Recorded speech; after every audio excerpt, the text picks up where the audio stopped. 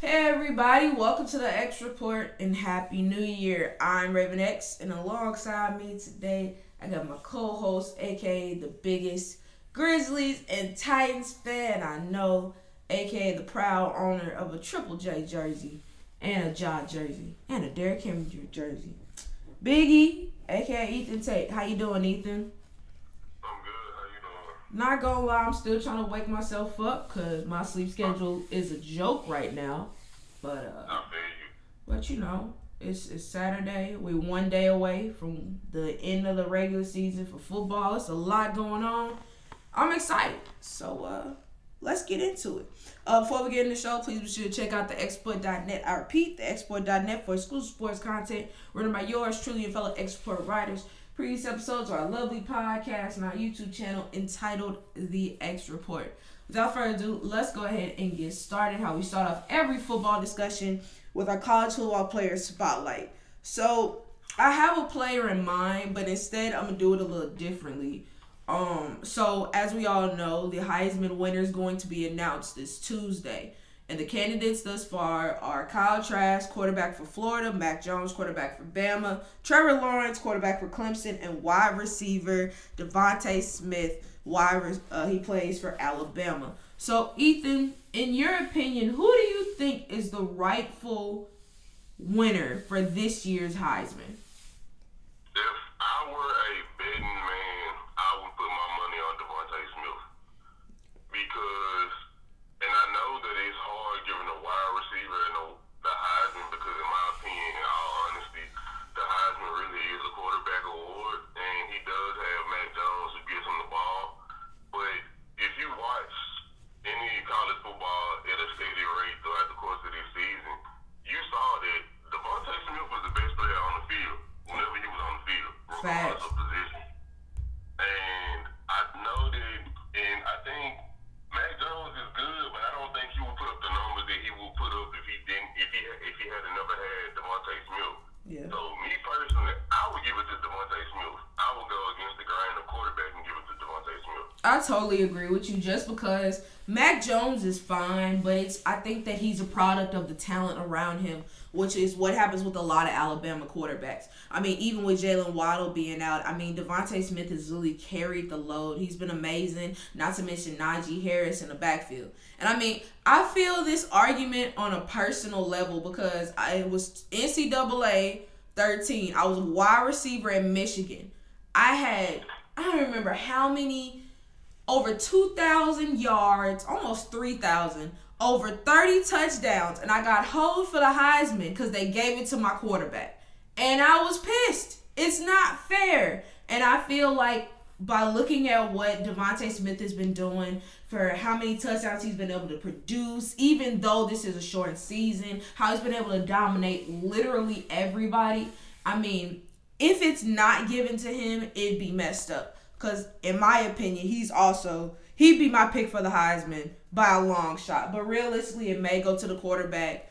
Honestly, in the lead, it looked like it was going to be Kyle Trask. But then after this last game against Oklahoma, I think that probably hurt that case a bit. So I say give it to Devontae Smith. We haven't had a non-quarterback Heisman winner since 2015. Do you know who won it?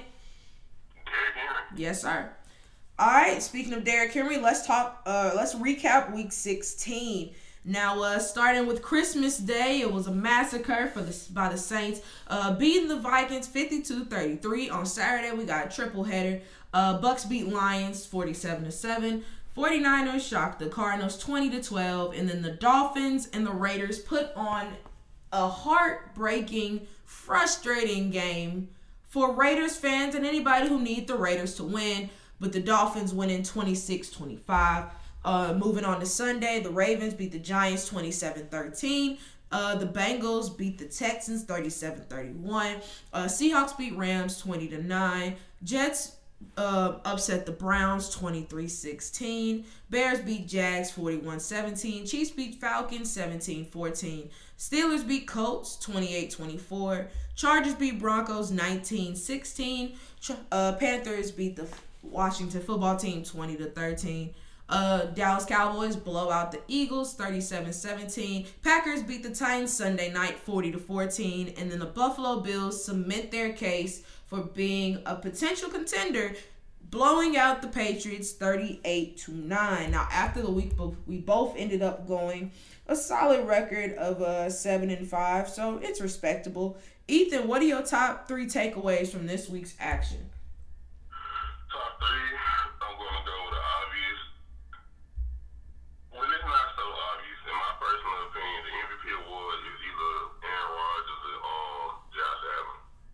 Patrick Mahomes is out of the question right now. He's had an amazing year, but I think that those 2 guys have had better years, especially given Josh Allen how he had a shaky stretch in the season. He found his mojo back, and he's back putting up amazing numbers. The Washington football team is like we stated a couple. I think the past two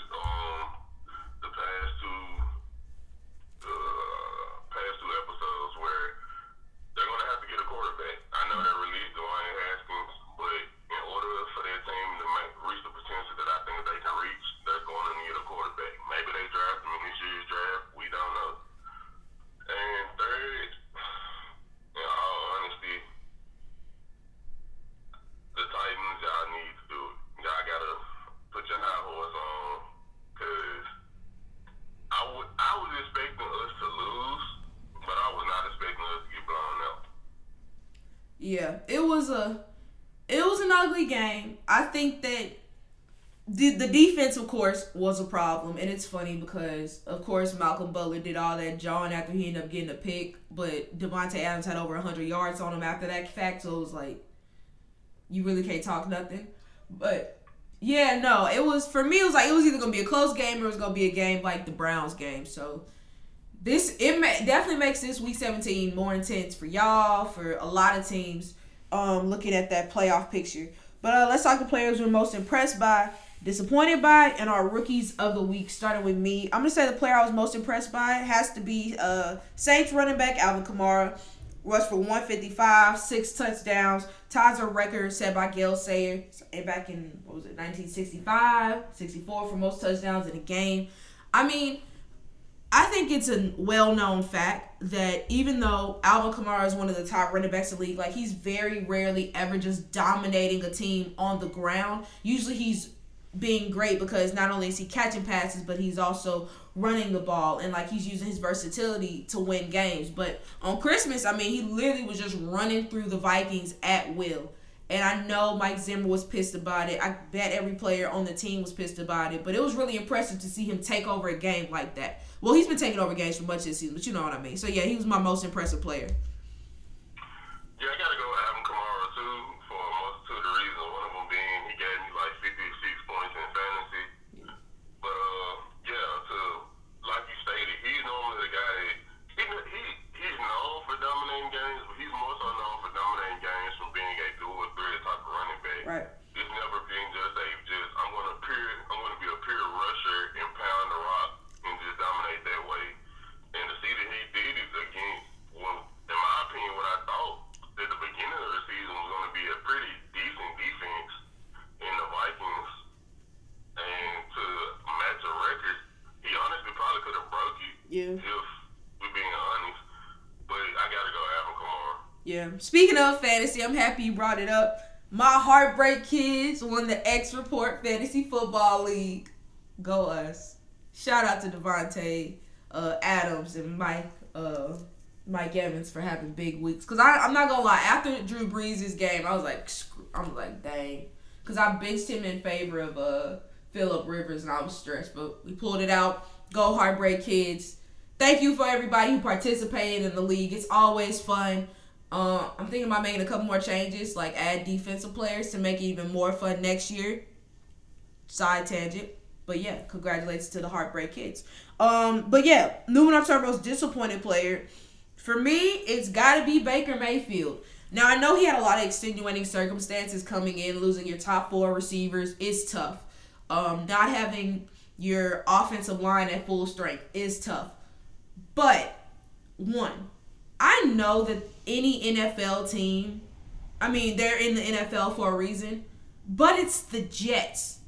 Like, you should be able to overcome the Jets. His run game didn't do him much favors, but still, you still have people like Austin Hooper, who your team gave a whole bunch of money to, Harrison Bryant, who was supposed to be who has been decent most of this year, David Njoku, who looks like he's playing motivated. Hell, you could even put Kareem Hunt out at wide receiver because Baker has that comfortability with him. But not only did the passing game not really get itself going, he fumbled the ball 3 times, lost 2 of them. The first fumble, I can't really give him too much flack for just because his left tackle literally just whiffed. Like, the end, I think it was John Franklin Miles, like, came across with nobody blocking him. So, I mean, you can only do so much. But the last one was they were in Jets territory. They had an opportunity to score, potentially tie the game or win the game, and he coughed the ball up. You cannot do that in such a pivotal situation because now they're in a nearly must-win game this week. If you're Baker Mayfield, you have to put your team in a better situation.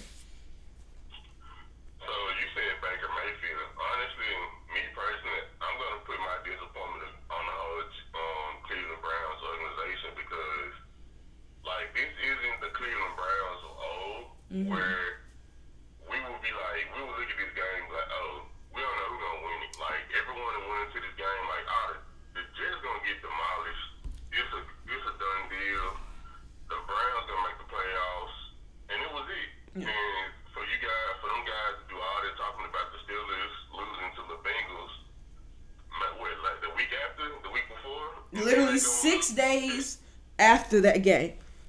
Yeah, like right before the week before, and then they lost to the Jets. Like, come on, like if y'all want to show that y'all are a contending team and an up-and-coming team, y'all can't have those type of losses. Yeah. Like, it's different if y'all lost to, you know, a division leader or a team in your division. Like, they would have lost to the Ravens or the Steelers. I would have been like, you know what, this is a division game. I right. just understand. That happens all the time. Right. But you lost to the Jets. Like, y'all got to do better. Absolutely. Now, my rookie of the week, this is a first-timer. It's going to go Packers running back A.J. Dillon. He was a player who, when I initially drafted him, I was kind of surprised just because it was like you have Aaron Jones, Jamal Williams is still in tow. But both of them are in line to get contracts soon. So, I mean, with games like this, he makes a strong case for potentially being their back of the future. Had 21 carries, 124 rushing yards, 2 touchdowns against the Titans. Played really well. You wouldn't know that this was his first game getting significant action. So I'm going to give the nod to him. I actually got to go with him, too, because, you know, I'm a running back guy. Yeah. And to see another big physical running back affect the game the way that he did, I got to go ahead with him. Yeah. He had a really good game. It makes it interesting. Of course, I still keep Aaron Jones just because of his versatility, but, I mean, shout out to him. All right, let's look at the current playoff picture. Like I said, a lot can change after tomorrow's slate of games, but for right now, here's where we stand. The Chiefs have solidified the first round bye. They are good. Gonna be resting Patrick Mahomes. The second seed Bills are slated to play the Browns. Third seed Steelers are slated to play the Ravens. And the Titans right now are slated to face the Dolphins with the Indianapolis Colts on the outside looking in. So, Ethan, as of right now, how do you feel like your team matches up against the Dolphins? I like the matchup. I know the Dolphins, they have a good defense, but I don't know if their quarterback play would get them a victory. I know that they have Tua and Fitzmagic, and they both kind of use them both in separate instances to get wins, but I think that in the course of a playoff game, I don't think that'll work. I don't think the pitch count or the starter closer method will work because I think that first and foremost, I think that we'll be playing some great physical football, and I don't think that their offense will be able to keep up with ours because we do have an amazing offense when they're clicking. Agreed. For me, looking at it, as of right now, we'd be facing the Steelers. And if you've ever heard me talk or if you know anything about me, I want the Steelers. I want the Steelers bad because first game, I knew we were going to lose that game.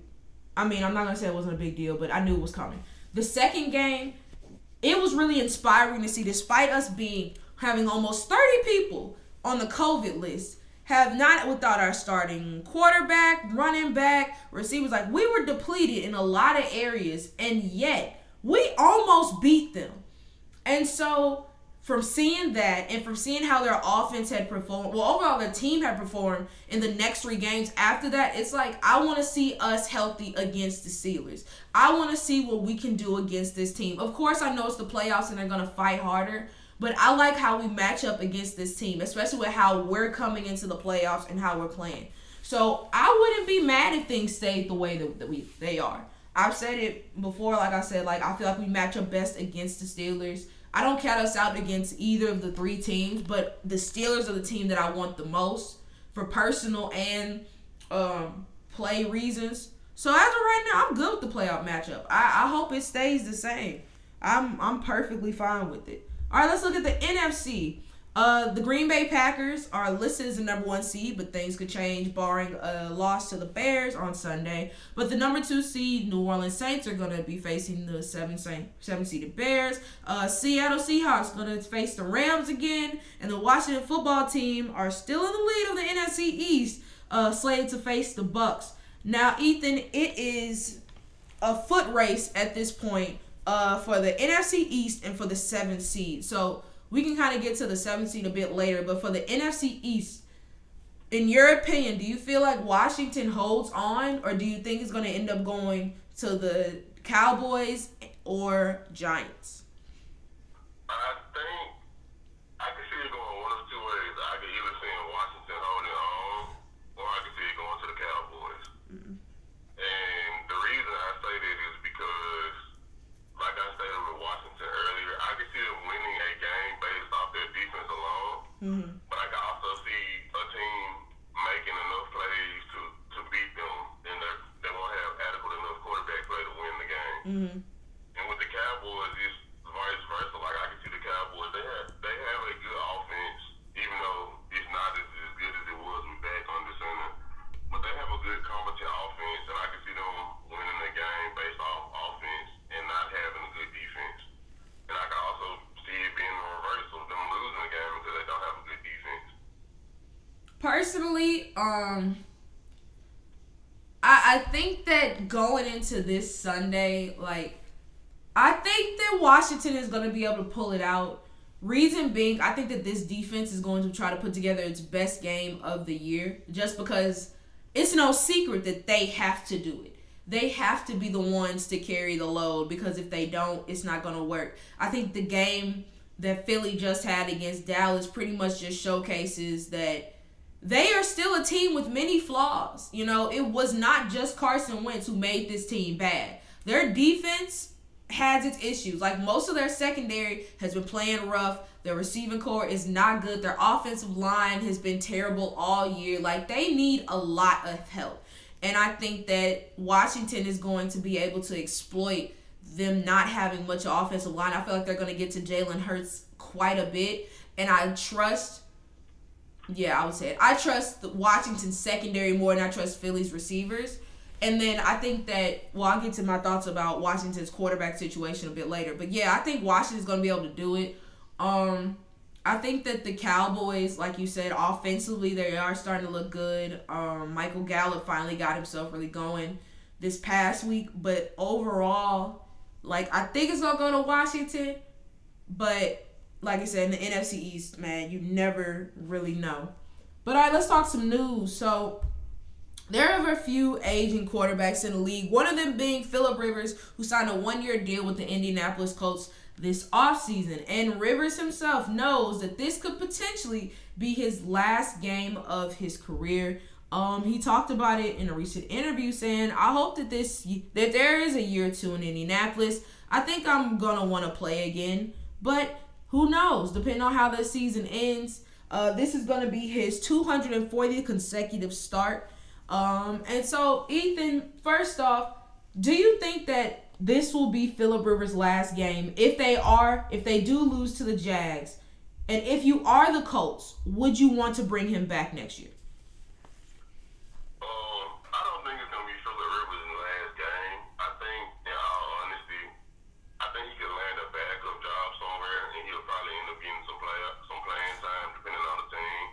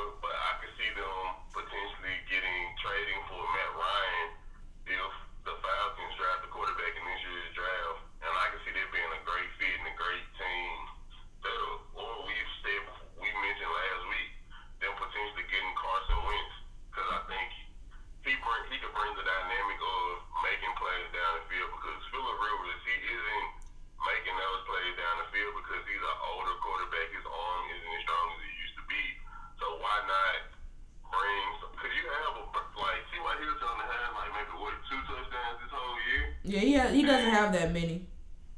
And it's like, I think, some of that comes from the way that their offensive scheme with Phillip Rivers.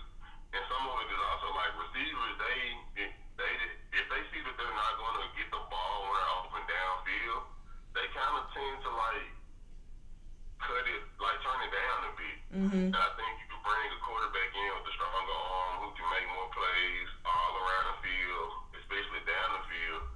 That can get your receivers excited again, and that can help tremendously. I hear that. For me, I don't think it'll be his last game, but if I'm the Colts, I also really want to bring him in, not because he played bad this year. Like, he played fine. My thought process of it would be, I want to finally have some continuity at quarterback. And I know me saying that is kind of an oxymoron because I'm saying I would let go of the guy and not bring him back for another year. But I mean, for the last 3 years, they've had at least three different starting quarterbacks. Andrew Luck, but he ended up retiring. Was the Jacoby Brissett, and after Jacoby Brissett, it was Phillip Rivers. I want to get a guy who not only can be here long term, but also can like grow with this offense. I want to get somebody who can also get the continuity because I'm sure it's been frustrating for Ty. He's a good receiver, but I mean, every year you're looking up and you're with the new quarterback. Like, it's really hard to get that kind of chemistry, which is why I kind of feel like they started off the season a bit slow because they didn't really know each other. And then not having an offseason only made it harder. So I think that, honestly, I think that I would want to get somebody younger who I could know would be there at least for a few years rather than having to start all the way over. But yeah, I think Phillip Rivers, I mean, there are a lot of teams that need a quarterback. I mean, whether it be young or old. Like, if I'm a team like Washington, we just saw what happened with the last young quarterback that they just had. Maybe they will try to go a bit older and hope to get more maturity in a Phillip Rivers. That would be a good signing. You can see the Patriots doing something like that. So there is a job for Phillip Rivers. Jacksonville, but I feel like they're gonna draft somebody. Well, they're gonna draft somebody, but I don't think. My thing is, I'm sorry. Go ahead. No, I was just gonna say, even if they do draft, like let's say they draft Trevor Lawrence, I personally feel like if you could sign Phillip Rivers to a veteran minimum, he's not taking no veteran minimum. He got what, 7 kids, 6, 7 kids. You're right, but I'm just saying, like, if you can get Phillip Rivers at a decent price tag, you can bring him in to mentor Trevor Lawrence. Because I think Phillip Rivers is one of those guys where it's like he could do that role. Like, I don't see him as like an Aaron Rodgers type of person where Aaron Rodgers is like, I'm not gonna coach up the young kid. Yeah. I'm just gonna play my game and do me. Like, I can see Phillip Rivers being like, hey, I'm long in the tooth. I'm not a gunslinger no more like I used to be when I was younger. Let me coach up this young kid and teach him the stuff that I've seen so he could be better. I hear that. Personally, I don't think that Phillip Rivers will want to be a backup. Like, I feel like if he had a bad year this year, he may want to go be a backup. But I think that because of the skill set he still has, I think that he's going to try to go to a situation where he would start. So that's my only part where I disagree. I think he will try to go somewhere where he can start. And I feel like if a starting job is not there, then that may be when he decides to call it quits. But speaking of quarterbacks, Miami has an interesting quarterback situation, as we all know. Tua Tagovailoa got pulled in the fourth quarter when they were down against the Raiders in favor for Ryan Fitzpatrick, who seemingly plays his best ball in crunch time. If you don't believe me, just look at the no-look pass he had, which was honestly one of the best plays I've seen in a long time. But, Ethan, in your opinion, we talked about this even when Ryan Fitzpatrick got benched. We didn't necessarily think that it was the right move because Ryan Fitzpatrick had been playing well. And so I know that Ryan can't play this Sunday due to he's been put on the COVID list. But Ethan, who do you think that the Dolphins are better with at quarterback? Me personally, I'm going to say Ryan Fitzpatrick because he has the one thing that Tua doesn't have on his side, which is experience. Mm-hmm. Like, one of the things that Tua has been struggling with is reading defenses and blitz packages, and that's why they bring in Ryan Fitzpatrick to end the game, because it's like when they need to make a play Ryan Fitzpatrick makes those plays because he's pretty much seen everything. Right. He's one of those quarterbacks that you can throw out there and be like, hey, this guy has seen every blitz package, every zone coverage, every man-to-man scheme. He knows it all. He knows how to read it. He knows how to process it. So, me personally, I say Ryan Fitzpatrick because he had that experience of knowing how to read NFL defenses at a way higher clip than Tua. But I also can understand the whole aspect of you do have to get your young guy out there and give him some reps. But me personally, if it's in the middle of a playoff race, I gotta go with the old Vic. Yeah, I would too. Like I said, unfortunately he can't play this week because he was put on the COVID list. So it is all on Tua, which is a lot of pressure because they don't have to, but if they lose this game, it makes it very difficult to make the playoffs. But yeah, like I agree. I would have stuck with Ryan Fitzpatrick in the first place, and I would still do it today. Like Tua has been fine. He has not made many mistakes, but the thing is, there's a difference between playing smart and playing too conservatively, and that's what he does. Like he doesn't really take many shots downfield because he doesn't want to make a mistake. He'll just do a quick check down and throw the ball away. Whereas Ryan Fitzpatrick, like you said, has seen every defense, has seen every blitz package. He's way more aggressive, and it's clear that aggressiveness has really helped make the Dolphins a better team. And so I think that for the Dolphins, of course, Tua is your future. Barring some catastrophe or fall from grace, he's going to be the quarterback of your future. But I feel like right now, it would have benefited them to keep starting Ryan just so he can continue to learn and grow. If anything, bring Tua in for those games that seem to be like are out of hand. You guys have already won, or if it seems like a blowout, then yeah, go ahead. Let Tua get some action. But yeah, like I think that Ryan should have continued to be the starter, and I feel like games like loss against Las Vegas really echo that sentiment. But all right, speaking of another quarterback, because this is just a quarterback-heavy show, Dwayne Haskins, the saga seems to have finally come to an end. Earlier this week, following the Washington's loss to the Panthers, Dwayne Haskins was released by the team. He said this: "I take full responsibility for not meeting the standards of an NFL quarterback and will become a better man and player because of this experience." So, Ethan, do you feel like Dwayne Haskins will get another opportunity? And if so, how long do you think it will be? I think he'll get another opportunity because he's a young guy, and you know how the NFL is. They're known for giving people second chances. Right. I think that for him, I don't know how long it's going to be. I think it might be maybe a year or two down the line. Because he actually might get picked up this off season, but I think it's going to be one of those situations where he's really going to have to prove to a team that, hey, I'm not the guy that I was in Washington. I'm not making those mistakes. And like apparently he also just had a bad rep period. Like he was, like I heard some stories about him being late to all the meetings, not studying the playbook, things of that nature. And as a professional football player, most specifically a professional quarterback, that you cannot do that. Right. Like when you're the quarterback of a team, you have to be there early. You have to leave late. You have to know every play in the playbook. Hell, you even have to know every play. In my opinion, as a quarterback, you have to know every play on the defensive side of the ball, right? Because they can help you read the defense. And like he's going to have to prove that he's capable of doing those things because talent, like on the field, talent-wise, we see that he has it. Yes, he's shown flashes of having great talent. But for him, the thing of it is the mental aspect of it. Like, he loves to talk about being cerebral players. Like, he has to be cerebral about it. He has to be he has to have that mental approach to show that he can be an NFL quarterback because physically he has the tools. Right. But in his mental, it's not that. Yeah. He's had some bad decision making on and off the field. I think that the big issue that even Urban Meyer alluded to prior to him getting drafted was just his maturity.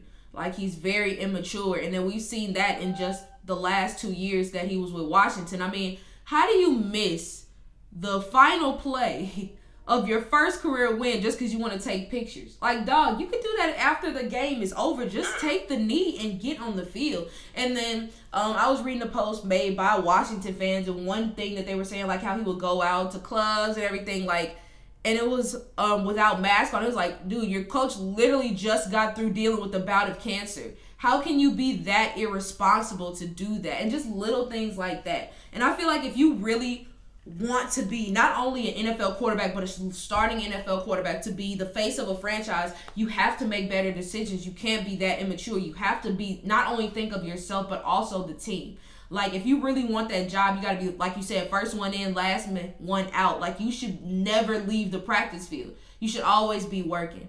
And it seemed like we see it all the time with athletes or just people in general. Like, they post on social media, oh, I'm doing this, I'm doing that. But, like, as far as how hard they're working, but it never really parlays to anything. And I kind of think that's what happened with Dwayne Haskins. So I think an opportunity will come. I just think that he has to really show that he wants this. Like, not just talk about it, actually be about, like, he has to really work hard for this. Because the thing is, if you're a quarterback, there's almost no better situation than Washington, because they desperately need a quarterback. And so for you to blow it in Washington, that's going to open a lot of teams' eyes and be like, oh, man, this kid's got some issues. This kid's not ready. But I think he'll get an opportunity. I think it won't be until after the draft, until after teams, hopefully they get a full offseason, unlike this past year where they actually get to see what they have, unfortunately, see what injuries they get, and that's when he'll get picked up. But, yeah, I don't think it's going to happen anytime soon. And all right, one more quarterback thing before we talk Julio.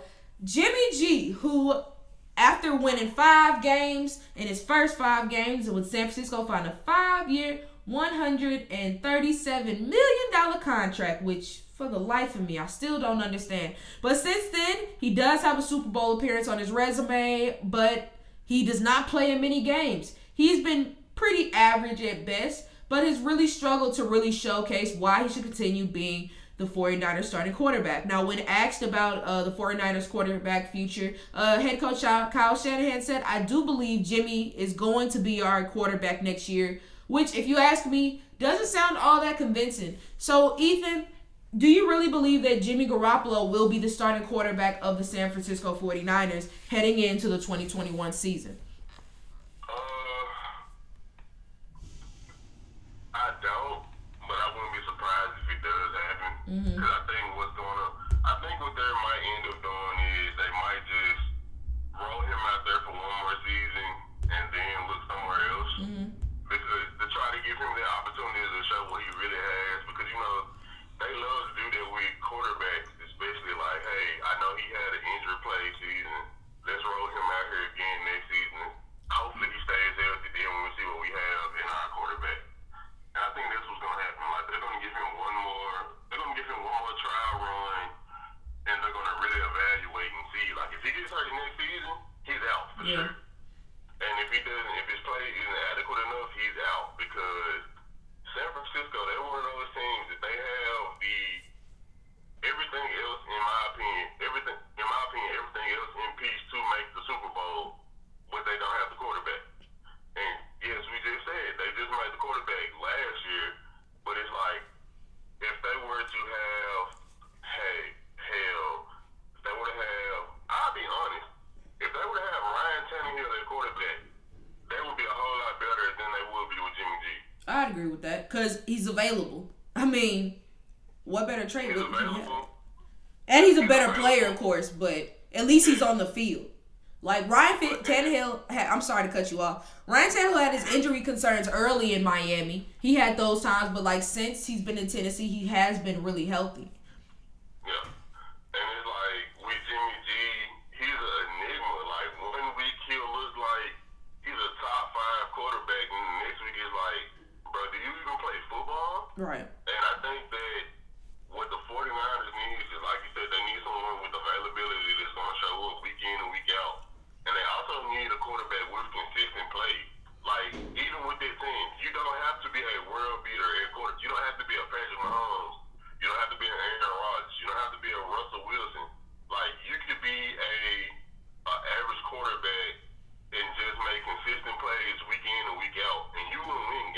Because you got a billion running backs, honestly. Yeah.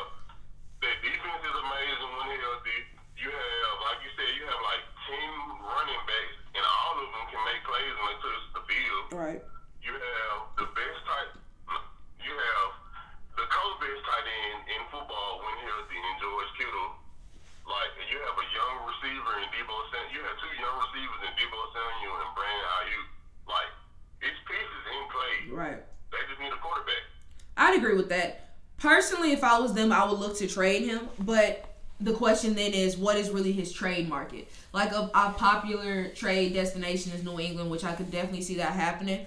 But if a trade can't get done, I would keep him, but I would still draft a quarterback. I mean, I want to say they're like top 16 right now if the draft were to start today. So they still could get a quality player, possibly Zach Wilson, if things fall into place for them. And if worst case, I mean, you could bring in a guy like Kyle Trask or Mac Jones and just build them up, help them grow, let them sit and get accustomed to the roster. Because I don't feel like Jimmy G is the quarterback of the future. Like, the only way I think he stays past this next season is if he leads them to the Super Bowl. And, like, when I say lead, I mean, like, he actually gets them there. But if not, I could see him being on the way out. So why not just kind of set yourself up for the future and then draft somebody to help bring this team together, or at least be the quarterback for this team? Because, I mean, sure, Nick Mullins and CJ Beathard, like, some days they look like great backups. Other times they look garbage. Like, it's really no telling what you're going to get from either of those guys. So why not just prepare for the future and then get yourself a future quarterback of the future just in case Jimmy G does not pan out. But, all right, now before we make our game picks for Week 17, usually in the most fun week, because so much can happen, let's talk Julio. Now, we talked about it earlier in the year after the Falcons fired head coach. Hello, Kiki. Hi, how are you? I like your shirt. Thank you. You're sad. Hey, Ethan. Hola. Oh, yeah, you guys haven't actually corresponded verbally in a while. It's been like 8 years, right? Something like that. Something like that. At least a year. Something. But, yeah, so when we talked about it after... Okay. After quarterback... I'm sorry. Dan Quinn and Thomas Dimitroff, Falcons general manager, were fired. It seemed like a fire sale was going to be taking place in Atlanta, which threw around big names such as Matt Ryan and Julio Jones. Now, at first, it seemed like those talks really weren't going to go anywhere, but now they might become a bit legitimized. Reports are coming out again that the Falcons could be looking to trade Julio Jones. And like we did last week with James Harden, Bleacher Report put out some potential trade offers for Julio. And so what we're going to do is we're going to pick the deal that sounds the best. So, Ethan, I'm going to read them all to you, but I also send them to you in case you need another look. But here are the potential trade offers, starting with the Patriots. Patriots would get Julio. The Falcons will receive the Patriots' first-round pick this year, their sixth-round pick, and a 2022 third-round pick. The Ravens up there getting Julio and a 2026 round pick. What the Ravens will give up is a 2020 first-round pick, a third-round pick this year, and then next year's third-round pick. The Jets, a 2020 first-round pick, their second one, which would be Seattle, so the one that's in the late 20s, and a 2021 second-round pick. The Colts, their 2020 first-round pick, a fourth-round pick for this year, and then a third-round pick for next year. And then finally, the Dolphins, who would receive Julio in the fifth-round pick for a first-round pick this year, their first-round pick, not the one they got from the Texans, and a 2021 this year, a second-round pick. So, of these deals, if you are the Falcons, which one would you take? Me personally, just looking at the offers, I would probably take the Ravens. Because, like, you get that first-round pick, which probably won't be high, given the Ravens would be a potential playoff team. But you'll get that third-round pick this year and a third-round pick next year. And I think, from what I see, those are honestly the highest, like, combination of picks that anybody has offered. Yeah. So I'm going to go with the Ravens. Yeah, I would agree with that. Of course, me being biased, I would love to have Julio. But realistically, of the teams, In the draft positioning, I would probably go. I'm gonna say the Colts. I'm gonna say the Colts because of the teams right now. If the season were to end right now, they would have the highest draft pick. I'm sorry, I lied. Besides the Patriots, but then you would still be getting another pick for this year, which was a 4th round pick, which you can always get something out of that, and you would get a 3rd round pick for next year. And most importantly, you wouldn't have to see Julio. He's in a whole nother conference, so it's not like you'd have to face him twice. But yeah, I would go Indy.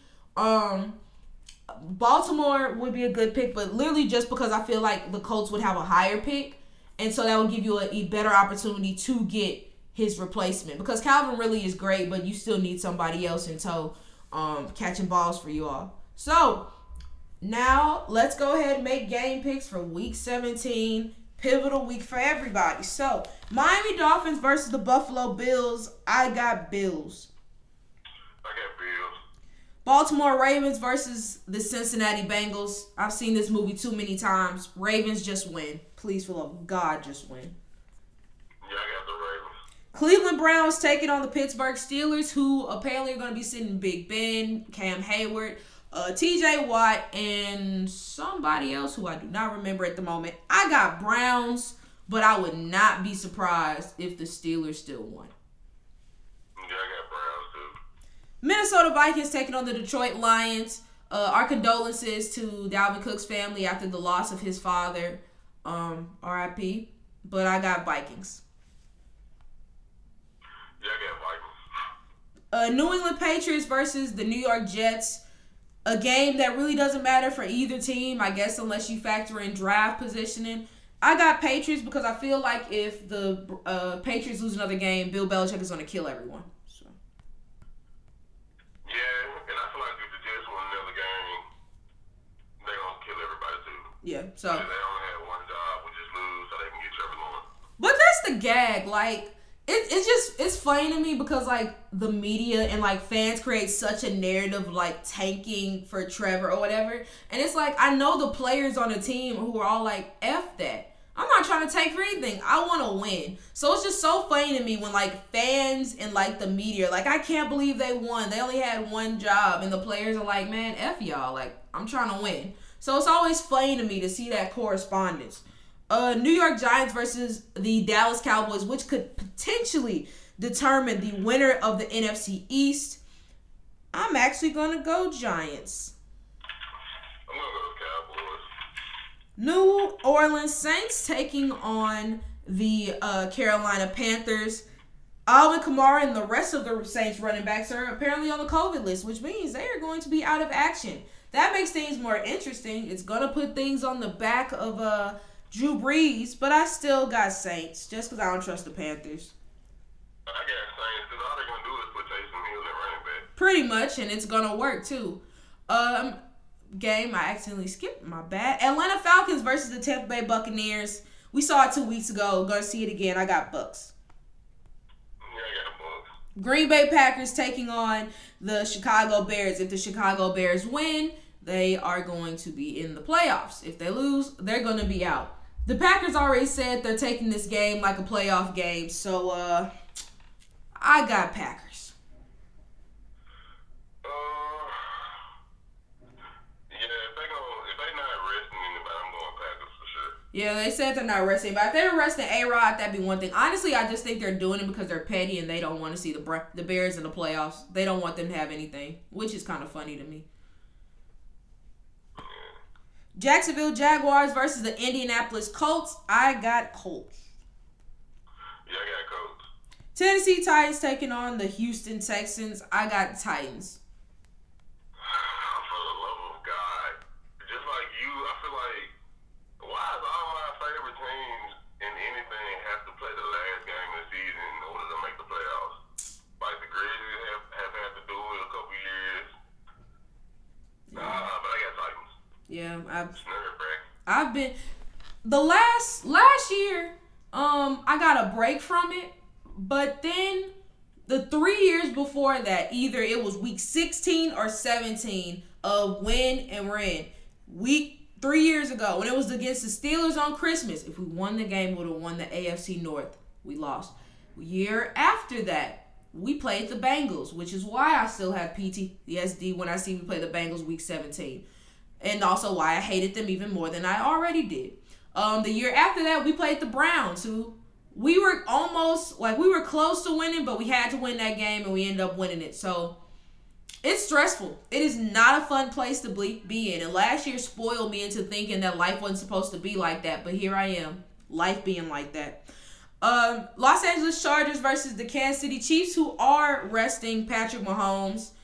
I'm gonna go Chargers, I guess. Yeah, I'm gonna go Chargers. Denver Broncos versus the Las Vegas Raiders. I'm going Broncos just because I'm not picking the Raiders for anything else. I can't do it. They are probably the most frustrating team to watch in the league. What did you say? Oh, I said the Broncos. Because I can't do the Raiders. Raiders. So I gotta go Broncos too. Yeah, the Raiders are exhausting. Like, I feel for Raiders fans because that's horrible. All right, Arizona Cardinals versus the Los Angeles Rams. Another situation of if the Cardinals win, they are in, and they're going to have an advantage because Jared Goff broke his thumb in the Seahawks game. He had surgery, so he's going to be out this week. So I got Cardinals, but I don't think it's going to be a walk in the park, especially because Kyler Murray is dealing with injury concerns of his own. I got Cardinals too. All right, Seattle Seahawks taking on San Francisco 49ers. I know San Francisco may be feeling themselves after last week, which is cool, but I got Seahawks. They have to treat this game like a playoff game just because they have to keep the mentality of playing hard. Yeah, I got the Seahawks. All right, and finally, Sunday Night Football. Pretty much to see who is going to win the NFC East. The Washington football team, if they win the division. And the Philadelphia Eagles, who just are playing for the chance to play spoiler. I got Washington. What about you? Yeah, I got Washington too, because I would think, like, I'm a fan of Jalen Hurts' game. I liked him when he was in Alabama and Oklahoma. But I know the one thing that slows down quarterbacks, especially young ones, is a good front seven. Yeah. And Washington has an extremely good front seven. Yeah. And it does not help that his offensive line has been terrible it's been terrible all year, but he's seeing the effects of it. He saw it last week against the Cowboys, of all teams, who can't hit nothing. All right, so the players we are watching. Offensively, who you watching? Offensively, I am going to watch Drew Brees. Mm-hmm. Because this is his second or third game back from that injury. He's also going to be without his, in my opinion, his best weapon. Like, I understand the whole Michael Thomas thing, but I would take Alvin Kamara before I would take Michael Thomas. Which I can definitely understand that. All right, defense. I'm sorry, keep going, man. No, I was just going to say, he's going to be without his best offensive weapon. I just want to see how he's going to do. And we know everybody's been talking about, like, he's older now. He's not the same quarterback, but I'm going to look at Drew Brees. All right, and then defensively, rookie of the year and the team you're calling. I'm not rookie of the year, but rookie you're watching this week and the team you are calling out.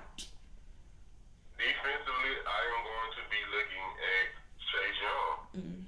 I'm a big fan, if you haven't noticed. But, yeah, this is going to be a win or you win playoff scenario for them. And I think he's going to be I think him in that front seven is going to be the reason they're going to win that game. I think he's going to make plays, and I think he's going to make probably the game-setting play over strip sack on Jalen Hurts. I'm calling him. Okay. Rookie, I'm going to stick with Chase Young for those same exact reasons, because honestly, in my opinion, right now, none of the other rookies are in situations where they're playing for playoff spots. Like, I mean, none of the notable rookies outside of Tua. Yeah. But we already talked about how we feel about Tua, so I'm really not looking at Tua. Yeah. And the team I'm calling out the Tennessee Titans. Yeah. Like, we got to get in the playoffs. We got to win this game. The last game played against Houston, it was a shootout. I feel like this game going to be a shootout, honestly, because they're going to be motivated, but we got to make the plays and win the game in the clutch. Respect. And if we can, get Derrick Henry his 223 rushing yards so he can get 2,000 yards for the season and get a W, do that. But I would very much rather make the playoffs and Derrick Henry not I feel that. win the game. Exactly. For me, I wrote down whoever is starting at quarterback for Washington, but it sounds like it's going to be Alex Smith, so Alex Smith. Yes, I trust the defense to make plays, but the offense has to make plays too. They have to capitalize on the short fields that they're going to give because, let's be honest, the Philly's going to turn the ball over. They have to not only just get points, but they can't settle for field goals every time out. They have to try to get some touchdowns. They have to get some advantages. And I think that Alex Smith, he's going to have to be the starter of that. Yes, it's going to be tough because Philly's front seven is really good. Darius Slay has really picked up his play in the last few weeks. But I think that Alex Smith has to do a lot more than we're giving him credit for to really get this game going. I think the defense has to win it, but the offense has to carry their weight. Defensively, I'm going Hassan Reddick, outside linebacker for the Cardinals, because this is a huge game for you guys. You win this game and you're in. Hassan Reddick has been having a great year. It's been highlighted by that 5-sack, 3 forced fumble performance against the Giants a few weeks back. And right now he's looked at as their best pass rusher. The Rams have been kind of social on the line since Andrew Whitworth went out. So this is the perfect opportunity for him to make plays for his team and help his team make the playoffs. My rookie actually is going to be Tua, because in this game, it's all on him. This is a big game for the Dolphins, too. If they lose, but the Ravens, Colts, Browns, everybody else wins, they're out of the playoffs. So this is a huge game for Tua. He has to showcase why he should be the quarterback of the future, because if he loses this game or plays badly, it's really going to open up those conversations of if he did start too soon. So this is a lot of pressure on Tua, on the young back, against a good Bills defense. And then, of course, I'm calling out my Ravens. I just talked about it. 2017 against the Bengals. What was it? 4th and 12. We had one job. Stop them. What did they do? Scored a touchdown. I don't want to talk about it. It was rough. It was tough. War flashbacks from that game. I know that the Bengals, people are already counting them out. I get that. But I've learned not to count them out, especially in this moment. So please, y'all, I just want to go to the playoffs. I just want to make it. Please don't do what you did a couple years ago. And the gag is a lot of the people who were on that roster aren't there anymore. But for the ones who were there, they remembered. And they know. I'm not going through that again, because this time I will break my TV, because I almost broke it last time. But all right, let's move on. Let's talk NBA, of course. Fantasy basketball show. Be sure to check that out at any time. The season's only a couple weeks old, so you still should be able to get a draft in. Maybe have even better perspective due to some injuries and how things have been playing. I'm sorry. Shouldn't have said it like that. Sorry, Ethan. But, yeah, so be sure to check that out. It's already up. All right, so from this past week of action, Ethan, what are your top 3 takeaways from this week? Top 3 takeaways. Number 1, injuries suck. Yeah. Which we already know that. Number 2, it's looking like the Lakers going to be the runaway team of the NBA again this season. Mm-hmm. And number 3, the Milwaukee Bucks are one of the most enigmatic teams I've ever seen. Fair. One game you break the record for most threes, and the next game you lose to Miami. Or you lose by 20 to the Knicks, and then set the record for threes. Yeah. And then it's been weird. The Bucks this season has been weird itself, but the Bucks are they're not boring. I'll say that. For me, I'll start off with number 3. Don't buy the hype with the Magic. They were 4-1. That's nice. Markelle Fultz has been playing well. They play well. But, I mean, the Magic always kind of, go on runs on like this, and then they just wind up doing like they do every year and just being bad. So, don't buy the hype. It's cool. Their record is nice, but I wouldn't. If I saw the Magic on my schedule, I wouldn't lose sleep about it. Number 2, Jaylen Brown is due to have a career best season. I mean, he's putting up some of his best offensive numbers of his career. You can tell he's really fitting into this offense, etching out his role. He and Jason Tatum are playing well off of each other. So I think that this could be a really huge year for Jaylen Brown. And then number 1, we're seeing the advantages of having Devin Booker having help. Instead of Devin Booker being the only option, the only player that defenses are focusing on, the Suns now have more weapons, and it's helped them out tremendously. Devin Booker doesn't have to go out his way to score 30-plus a game for this team to compete. He can have games where he scores maybe 20, and they still can win. Right now, they're 5-1. So, yeah, you're seeing that the Suns have at least this early on, have done a good job of putting nice pieces around him. And so it'll be cool to see how it all shakes out as the season continues. But let's talk Mamba players of the week, starting in the Eastern Conference. Mine might shock you, but who you got, Ethan? Mine, I gotta go with KD still. Mm-hmm. Like, he's still putting up good numbers and they're winning games. So I gotta go with KD. All right, so this is a guy who I never, and I do mean ever, would think I would call him a Mamba anything. But I'm going to go Julius Randle. Julius Randle's been kind of balling this past week. Had 25 a week ago, 29 against the Bucks, 28 in a triple dub against Cleveland. Had a double against Toronto a couple nights ago. Like, he's been playing fairly well. And I know the Knicks aren't great or anything, but I mean, he's been their best player thus far. And I know that's not saying too much, but he's been looking kind of good. So I'm gonna give it to Julius. He's been playing. All right, what about you? Your Western Mamba player of the week? My Western player of the week, I gotta go with LeBron. He played 2 games against the Spurs. He put up 26, like 10 and 10 almost in both games. So I gotta go LeBron. Yeah, I got LeBron too. Like, there have been players who've been doing playing well in the West, but LeBron's he looks like a cut above. Now, this season I can tell is just gonna keep being tough. But the Mamba Rookie of the Week, who you got? Mamba Rookie of the Week, I gotta go with one LaMelo Ball. Yeah. For the fact that he blew out the Mavs. Yeah. Basically. And he had his best game. And as he's getting time on the court, he's continuing to grow. Yeah. And I think that, honestly, me personally, if I were the Hornets, I would start him because, it's not like y'all going to be fighting for a playoff berth. Yeah. Why not get your rookie the reps that he needs? Because he's one of those enigmatic players where LaMelo could be a transcendent talent or he could be just a average NBA player that'll have a good game every now and then. Right. But you won't know till you get him on the court. True. Because looking at his season, it has been kind of like up and down. Like, first game, no points. Second game, 13. Game after that, 6. Then coming off the bench against Dallas, had 22. Then 15 after that. So it's interesting because LaMelo could, like you said, he could be so many different things, but we really don't know yet. So it'll be interesting to see how that all shakes out. I also have LaMelo too. All right, let's talk league news. We got to start with the tough one because it's tough indeed. Against the Nets, Ja Morant suffered a grade 2 ankle sprain. Is on schedule to be out the next 3 to 5 weeks. So, Ethan, not only, I'm going to make this a larger scale because you and I both living in Memphis. We know how much Ja Morant means to this city. So, not just how big of an effect does it have on the Grizzlies, but for the city of Memphis.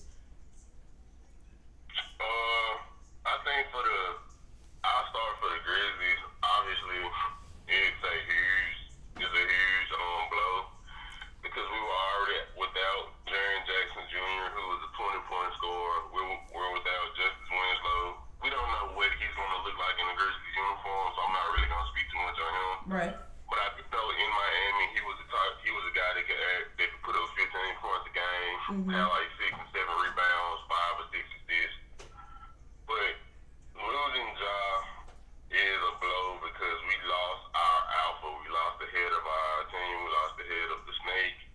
He was the guy that people look to make big plays, and now that he's gone. As far as the feeling around Memphis, it sucks because I think, given the fact that we were in this pandemic, and Memphis is a basketball city. I don't care what anybody says. They love football they love a good football team when they're winning, but Memphis loves basketball. Regardless. And I think that, given the fact that the Tigers have had a up and down, or more down than up season, the Grizzlies were probably going to be their saving grace. We all didn't expect be excited to watch Ja in year 2, especially after their first game of the season when he dropped 44 against the Spurs, and he kind of had his like, "Hey, I'm here" moment, and just to see that get taken away, literally the first like 2 weeks of the season, it sucks. So I think for the city, it's one of those things where it's like they're one distraction from all the stuff. One of their distractions from all the stuff that's going on in the world just got taken away from them. Yeah, and I would definitely agree with that. As far as the team, I would say that it's forcing a lot of people to step up. Dylan Brooks, who I know you have a very love-hate relationship with, is going to have to step up. Jonas Valanciunas is going to have to step up. Like, guys who have been great supporting members, they are now going to have to start taking over because right now your 2 best players are out. They're gone. And we kind of have a timetable for Ja. With Jared, it's more up in the air. So it's really going to test how good of a coach Taylor Jenkins is. How good can he get this team to perform? Because right now it is rough losing those players, of course, especially a player like Ja. Like I can only imagine, like in the FedEx Forum, I know it took the energy out, and there weren't even fans there.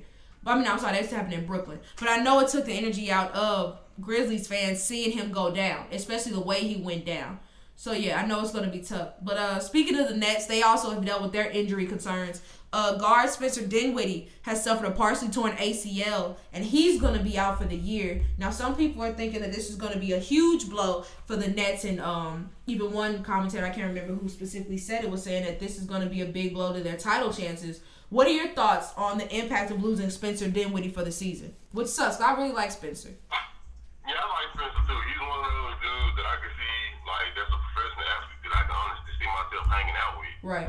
Like, I remember when Endgame came out. No, it wasn't Endgame. It was either it was Endgame or it was Black Panther. Mm-hmm. And he sent out there a tweet saying, "Is the league gonna start the playoffs on this day so I can go see Black Panther or Endgame?" And I was like, "Yeah, that's the type of dude I can see myself hanging around with." Right. But I think it's gonna be a big blow, but I don't think it's gonna be the type of blow that could remove them from the playoffs. Yeah. And the reason I say this is because, like, Spencer Dinwiddie, he's a good player,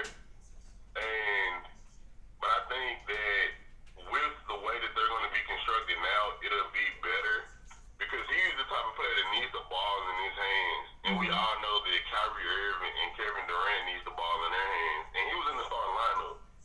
I think you insert Joe Harris into the starting lineup. He's a better shooter, a way better shooter. He doesn't need the ball in his hands. He can feed off of KD and Kyrie, especially in the way that Steve Nash is running his offense, because he's basically running their offense the same way that they run the offense in Golden State. He's just running it a little bit more faster because of his background in Phoenix. Mm-hmm. And, like, everybody's eating. And people failing to realize that, like, they still have Caris LeVert coming off the bench, and Caris LeVert can drop. He can drop 20. 40. Yeah, on a great night, yeah, he could drop that much.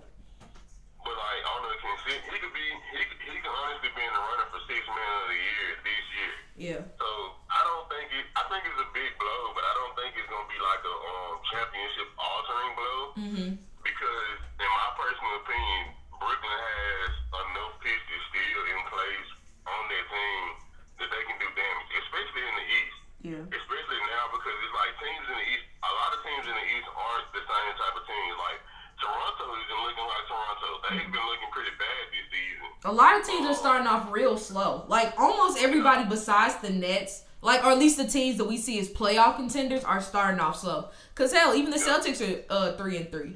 So it's been slow trading. I agree. I think that. I'm sorry. Go ahead, man.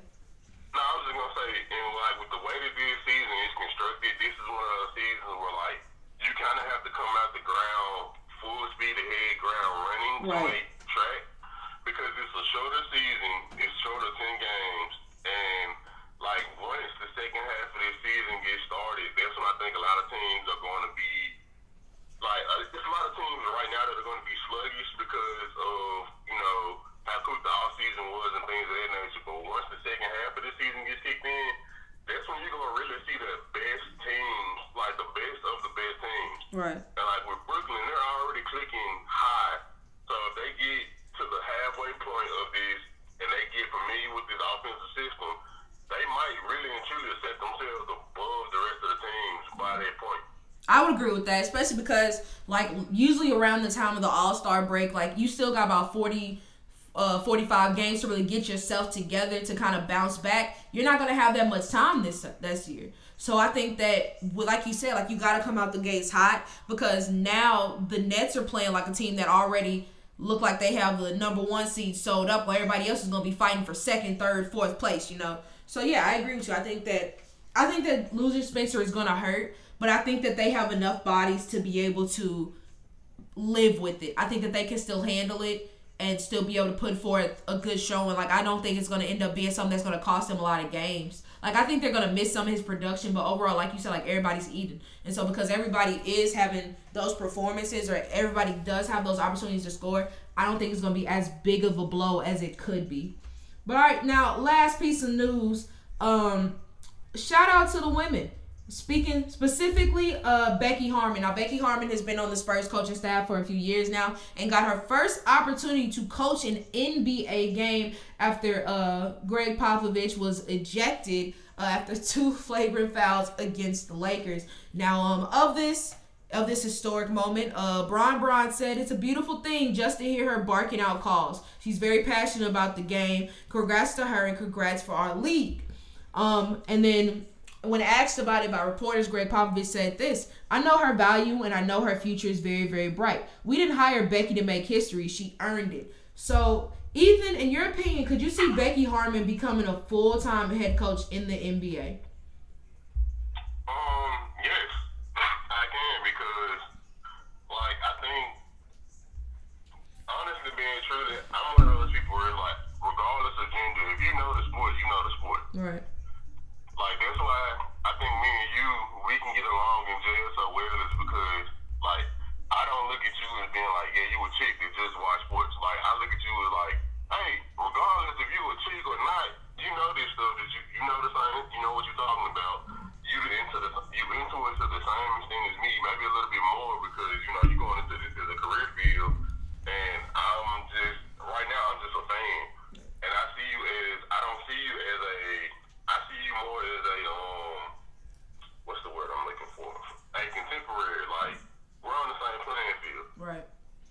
And I think that in the NBA, it's a lot of people that see that. And it's a lot of people that think that way. Like, even the Grizzlies, before we had Royal Ivy as one of our assistant head coaches, before she went to coach, and went back to coach Notre Dame as their head coach. Mm-hmm. And throughout the organization, everybody loves her. Everybody talks about her. Like, they even said she scouted. She was our best scout as far as against other teams. Mm-hmm. And like, Ja praised her, Dylan praised her, Jaren praised her. Everybody in the organization praised her for her work as a scout and as an assistant head coach. And I think that Becky Hammond, like, she has a big enough name in this league to where I wouldn't be surprised if Pop honestly said he retires after the season. I would not be surprised if they gave her the head coaching job. I wouldn't be surprised either, especially because she has that familiarity with the roster. And I think what works for her and future female coaches to come, if they make that choice, is the NBA is the most progressive league in the American sports. It's not even close, because I love football. I can say I love football all day, but let's be honest, football is still considered to be a man's sport. So there are female assistant coaches in the league, but if a female became a head coach right now, I can tell you without a doubt, the fan base would lose its freaking mind. The players overall would not respect her. It would be a hot mess. Even in baseball, they just got their first female GM. I want to say it was Miami who did it. But I don't see them ever having a manager who is a woman. Soccer, I doubt it would work there either, even in MLS. So I think basketball, the NBA, will be the perfect opportunity and the best chance for a woman to be a full-time head coach, in a men's profession. I think Becky Hammon could be the first one to do it. Like you said, I mean, in San Antonio, like, that would be, to me, that's the perfect fit. You already know the players. You have chemistry with them. You know, you learn under Pop. You know how Pop thinks. You know how you think. They know how you coach. Honestly, it would just be a perfect fit for both parties involved. And I can see other teams potentially doing it, but I feel like other teams would want her to be a assistant coach for a while before they actually gave her a head coaching spot. Whereas with the Spurs, I mean, Once Pop retires, I genuinely don't know who you would get to replace him. I mean, he's easily one of the greatest head coaches of all time. And so once he retires, I mean, you can't just get some Joe Schmo college coach to come do it. You know, you can't just get anybody to do that job. And I think that Becky would be a tremendous successor to Pop whenever he does decide to call it a career. But all right, let's make our nightly game predictions for tonight, January 2nd, 2021. So let's start things off with the Sacramento Kings versus the Houston Rockets. I got Rockets. Yeah, I got Rockets. Orlando Magic versus the Oklahoma City Thunder. I think it's going to be a close one. I could see Shy going off, but I'm going Orlando. I'm going Thunder.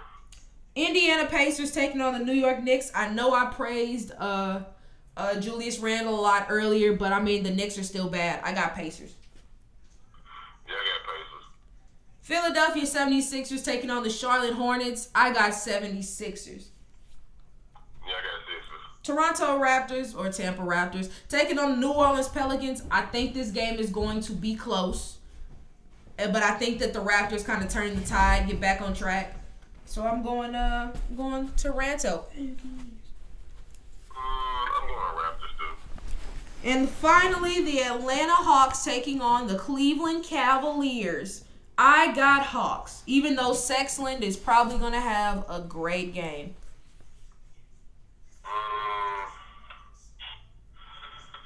I got Hawks. I don't like Trae Young, but I got Hawks. Why don't you like Trae Young?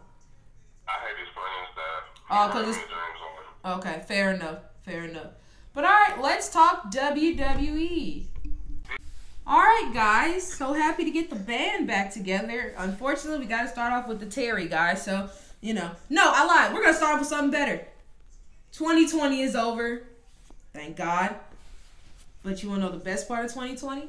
Our end of the year WWE award show. So you should mosey on down to theexport.net and listen to it. We give out a lot of awards, good, bad, the ugly. We talk the highs and lows of the wrestling year. The wrestlers who deserve better. The ones we got sick of seeing on TV. The ones who looked hotter this year than they ever did before. And the other ones who, we hate to say it, but should have stayed their old behind at home. So be sure to mosey on down, check it out. I had a lot of fun.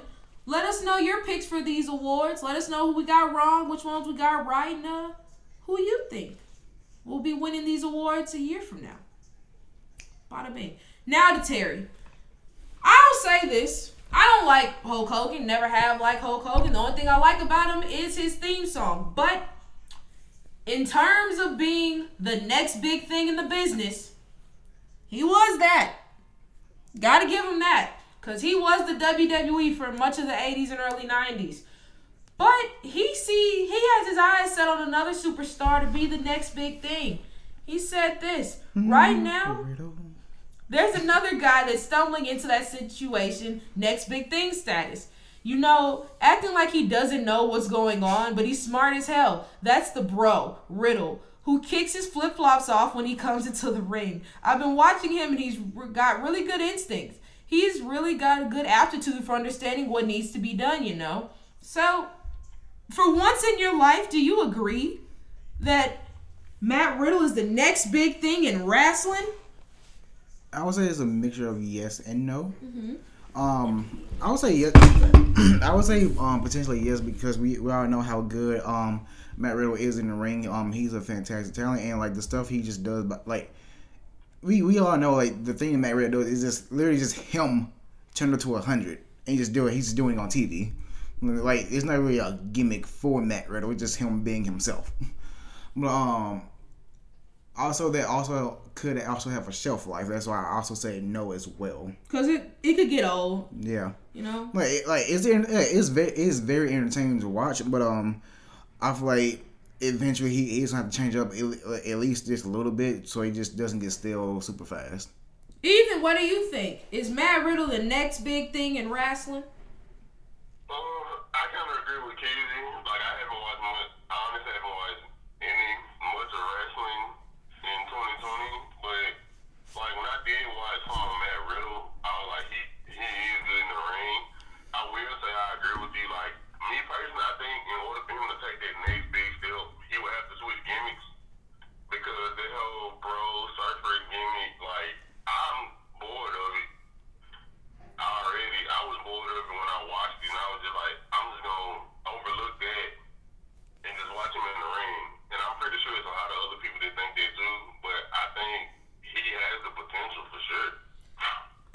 in-ring ability, I would say yes, just because I'm gonna give y'all a little spoiler for those of you who have not listened to the end of the year show, but I gave him he was a recipient of a pretty darn good award for his in-ring ability. It was a tough one, but he earned it.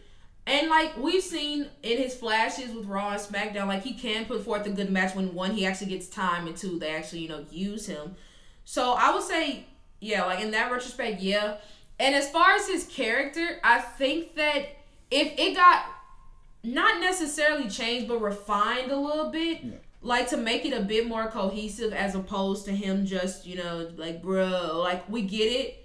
You're like the cool stoner dude who just so happens to be able to kick somebody's ass. Like, that's awesome.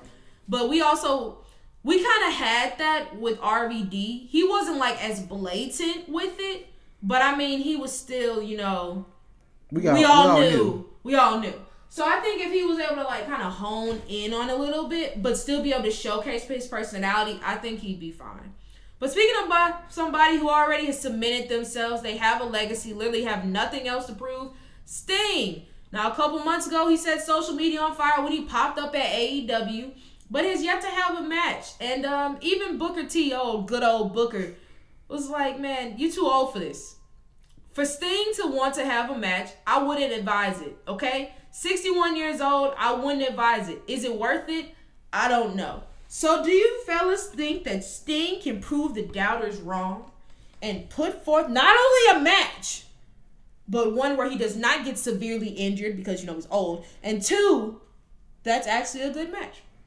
I would say possibly yes, but I wouldn't like bank on it because like especially given the younger talents today, I would say some of the younger talents, some of them can be stiff. Like I said, he's 61 years old. He'll have his last match like with Seth. Seth is like one of the safest wrestlers like in WWE right now. Like he got injured from a buckle bomb, which basically ended his career. All right, could he potentially do it? Yes, but given like the nature of wrestling right now, I agree with Booker. He doesn't need to like the stuff he's doing with Darby Allin right now. I feel like that's fine. He doesn't have to step into the ring to prove that he's a great wrestler. He could be a mentor for the younger talent. Do I eventually see him being in the ring like for at least one match? Yeah. Could it be a decent match? Yes. Like given who his opponent might be. I don't think it'll be like a match of the night type of thing, but I feel like it could be a decent match. But he doesn't need to step into the ring again. Ethan, what do you think? Do we need more Sting? So I'm gonna say no, we don't need more Sting because I personally never have seen any of Sting's matches in his career, and so I'm not. And no slight, but I'm just not a big Sting guy because I really don't know much about him. The only time I saw Sting was his brief stint in WWE when he faced, I think, was it Bill Rollins? Yep. And Night of Champions. Yeah. And I didn't watch that match because I was like, bro, I'm not about to watch self wrestle an old guy that I don't know nothing about. No offense. Sure. But I think that he might could put on a decent match. I'm in agreement with Keys where it depends on his opponent. Like me personally, if I were to put Sting in a match against anybody in AEW, it would have to be Chris Jericho because Chris Jericho, he's another older competitor himself, but he knows the ins and outs of the ring and he knows how to be extremely safe. And I think that Chris Jericho can still put on a decent match at his age, and he can put on a decent safe match at his age. But me personally, nah, bro, stay out the ring. Just leave it to the cats that's been doing it and is younger. Yeah, leave it to the young men. The 50-year-olds. Young geezer. Because Chris Jericho's almost 50. Yeah, it's like, because I can potentially see Sting like face, I think probably Cody Rhodes over there, or maybe even Darby Allin himself. But like I said, his match like it was decent for what it was. Like I said, he got injured like mid match, had to end it. Cool. Like I said, I feel like his body, like he's 6'1", his body literally just cannot keep up. So I feel like even if it didn't have a wrestling match, it will probably be a slower paced match, like, or as the commentators, like a methodical match, like Randy Orton. Like, I feel like they have to slow the pace down on just or at least playing out the match ahead of time. Like I said, like it could be decent enough, like a passing match, but as far as like a full in-ring career, like I'll leave it like maybe 1, maybe 2 matches left in them. I would think the only way it could really work as far as him having a match is a cinematic match. And though I'm not the biggest fan of those, it will allow him like to do stuff that's cool, but also like he won't have to do it all in the same motion. He'd be able to get breaks, soothe his old bones. Like it doesn't all have to be done in front of a live audience with judging eyes around. Like it would give him more time to just relax. Because I know the Boneyard, Graveyard match, whatever at Mania, didn't they say like took all day to record like 8 hours to film?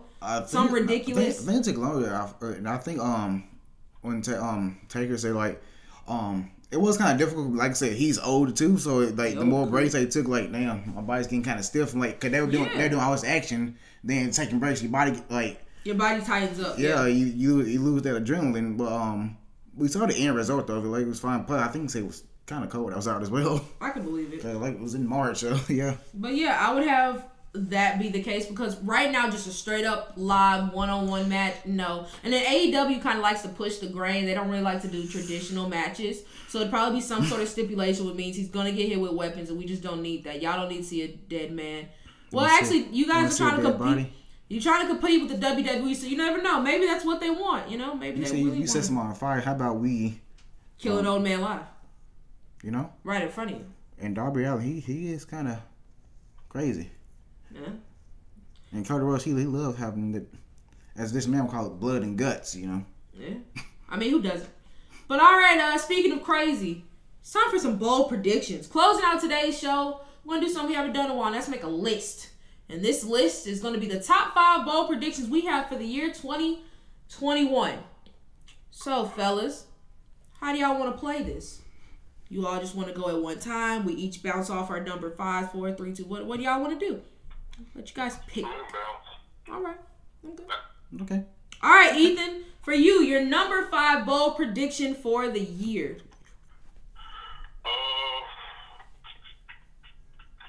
Randy Orton retires at the end of this year. I'd cry. But he needs to. I wouldn't be surprised. I see that. All right, for me, I'm going to say Aleister Black returns to NXT and eventually becomes NXT champion again. I would say for me, Triple H is no longer in charge of NXT. That would hurt my feelings and so. Because, like, just giving from, you know how Vince is, how he is about ratings, and AEW, they've been beating NXT in the ratings. Like, cause he already vetoed Triple H's decision to want Charlotte to lose to Rhea. Mm-hmm. Like he still works for Vince technically, so I can still see Vince like, hey, nah. I feel that. I could see it happening. That would hurt my feelings. All right, Ethan, you're number 4. Number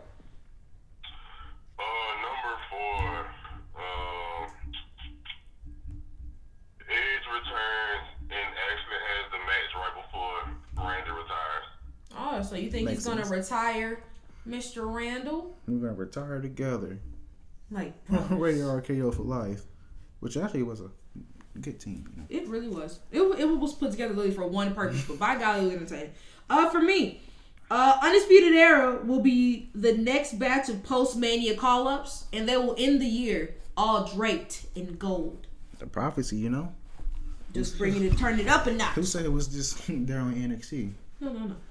I would say my number 4 is that they actually push tag teams more. You said bold predictions, so that's a very bold. That should have been your number 1. That's funny. That's funny. But come on, they need tag teams. Like, if they need tag teams for men and women, like y'all can sign more women and put them at tag teams. You don't have the money for it. What? Yes, they do. Fox have the money for it. Fox paying up billions of dollars. Shut your mic off. All right, Ethan, you're number 3. Who you got? What do you got? Number 3, Kevin Owens gonna win a major title this year. I don't know which one. I wouldn't be mad at that at all.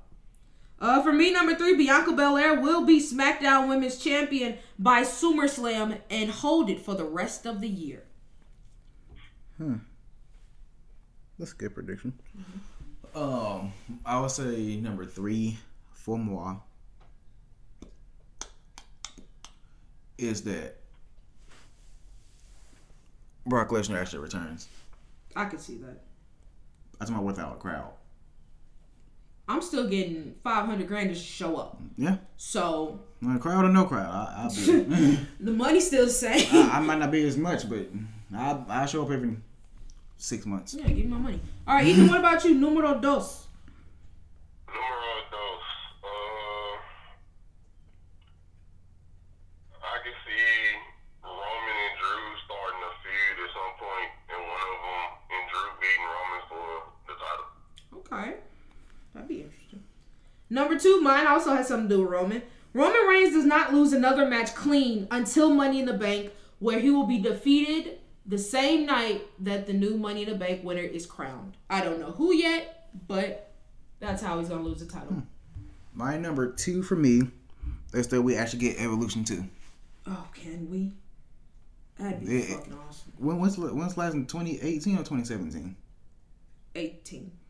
18, yeah, it was 18. Let's see. 3 years later, maybe. Hopefully. Hey, Evolution 2, you got talented women over there. You should use them. Be ashamed. You just got Sonya Deville back, I'm happy about Sonya back in the suit. She said, "Daddy's home." And then she just winking at Liv like, oh my. And I don't appreciate how. I think Tommaso Ciampa might have something to say about her, so, saying Daddy's home is fine. All right, Ethaniel, your number 1 bold prediction for the year. My number 1 bold prediction for the year is going to be Rey Mysterio gonna win a world title before he leaves WWE. Ooh, that'd be fun. Him and Dom, and then it has an evolution moment. Down. Mine is Asuka is going to retire by the end of the year. I think she's gonna call it quits. She's been doing it for a long time. There's nothing less to prove. I want to go back to Japan. And I'll say number 1 for me, Big E is the one to beat Roman Reigns for the Universal title. Well, I don't know how he's going to do it, but Let's focus on the wrong stuff. We next the house. We said the what's. Because I ain't gonna lie to you. I've been listening to his promos from Paul Heyman to Big E like, yeah, you better stop putting these thoughts in my head. Like, this ain't he probably said this ain't to Intercontinental title looks great. When it looks better, that blue Universal title. Ooh, don't ever say that again, though. Okay. And he says Rainsing the fit. I know, but the blue Universal is that's not it. And have you ever seen that match 1-on-1? Big E and Roman? I don't think we have.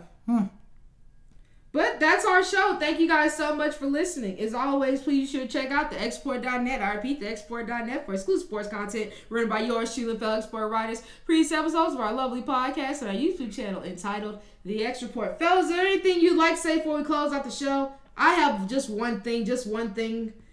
Baltimore, please love God, just win tomorrow. Damn. Do whatever else you want after that. Please just win tomorrow. Thank you. Yeah, I'm in agreement. Titans, I need y'all to get the dub. Bradley, I want my title back. Are you posing a challenge for the NPC guy title? Think things are coming. Just check out the YouTube channel NPC Gang. We just posting some new content today, actually. Ooh, fancy. Yeah, let's go. You go check it out. I'm excited. Mm-hmm. The wrestling matches are always fun. But all right, thank you guys so much for listening. We'll see you all next time.